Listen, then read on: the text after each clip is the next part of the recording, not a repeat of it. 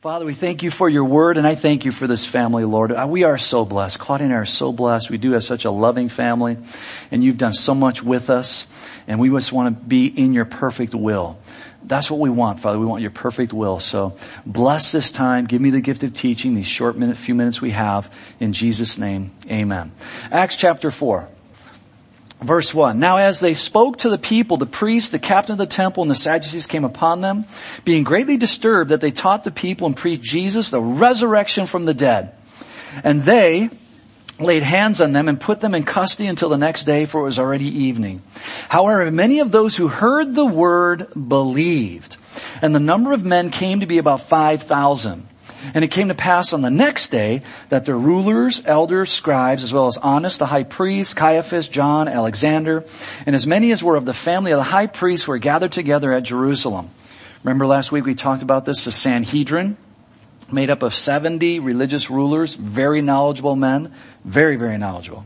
And when they had set them in the midst, they asked, by what power, by what name have you done this? Then Peter, filled with the Holy Spirit. Remember, we're emphasizing that in the book of Acts.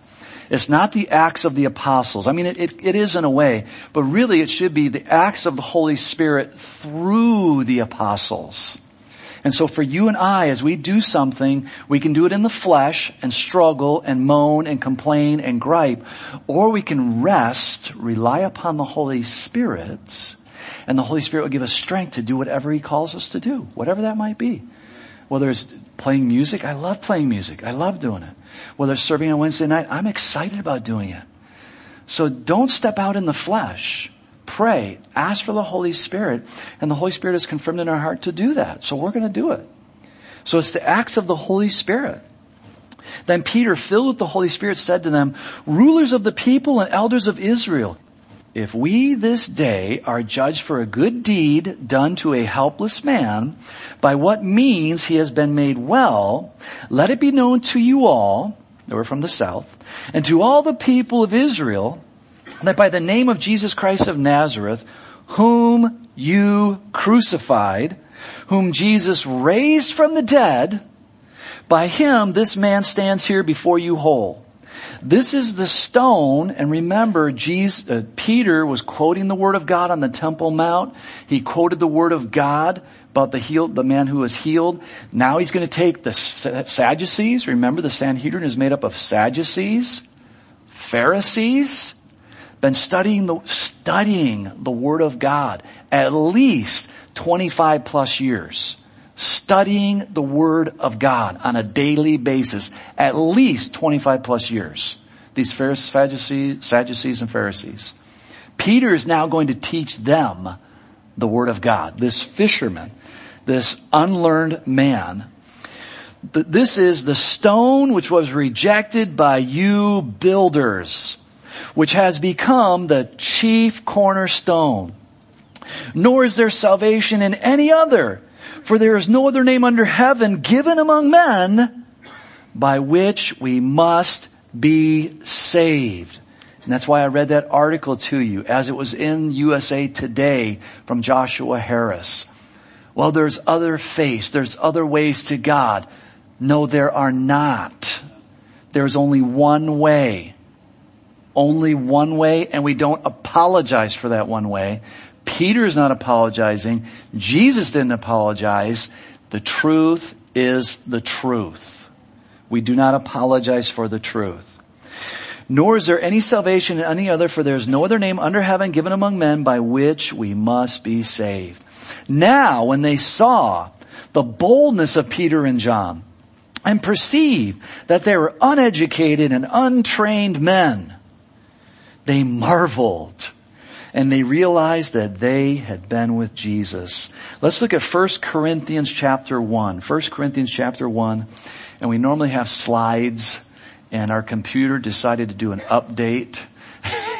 And so we don't have the computer available. I can't read it, but it looks like it's at 23%. I don't know, 27%. So this is why you need to get used to your Bible.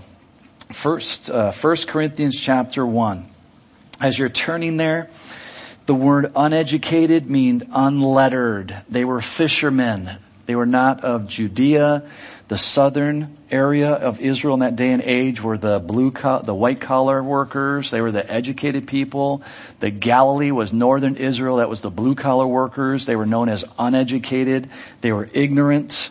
The word ignorant means it's illiterate as opposed to being learned or educated, as I mentioned last week. It's like the phrase that we would use today is that we might say, these guys barely made it out of high school. 1 Corinthians chapter 1. For since, verse 21. 1 Corinthians 1:21. For since in the wisdom of God, the world through wisdom did not know God. Notice that. It pleased God through the foolishness of the message preached to save those who believe. The Jews request a sign, and Greeks or Gentiles seek after wisdom. But we preach Jesus crucified. To the Jews, a stumbling block, and to the Greeks, foolishness. But to those who are called, both Jews and Greeks, or Jews and Gentiles, Christ, the power of God and the wisdom of God. Because the foolishness of God is wiser than men. Notice that. No matter how smart we think we are, you can equate it to God's weakest thoughts. The smartest thing that we could ever do. God's like, big whoop. I spoke the world into being. So you put somebody on the moon. Big whoop. I spoke the moon into being. Big deal. You got anything better than that? This is the gospel, guys. This is you and I. This is what we're fighting. This is the world that we're fighting. They think they're so smart. He goes on to say, and the weakness of God is stronger than men. For you see your calling, brethren. Now here's a compliment of the Holy Spirit to me. That not many wise according to the flesh, not many mighty, not many noble are called. Thanks, God. That's me. But God has chosen the foolish things of the world. That's me. To put to shame the wise. And God has chosen the weak things of the world to put to shame the things which are mighty. And the base things of the world and the things which are despised, God has chosen. You as a believer today are despised by the world today. You believe that marriage is between one man and one woman. You are despised. This is 2019. Get your head out of the sky. Get your head out of religion. Stop being self-righteous. Stop judging everybody. Let people live the way they want to live. We don't like you. We hate you.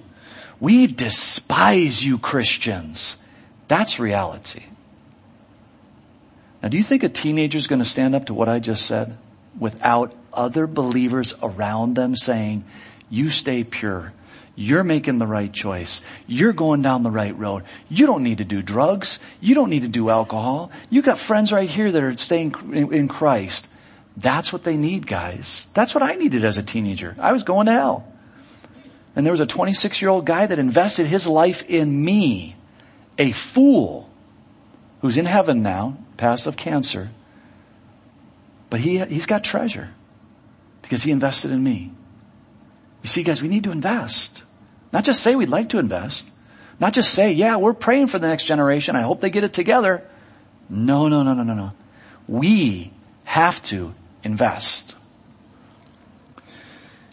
And the things which are not, to bring to nothing the things that are.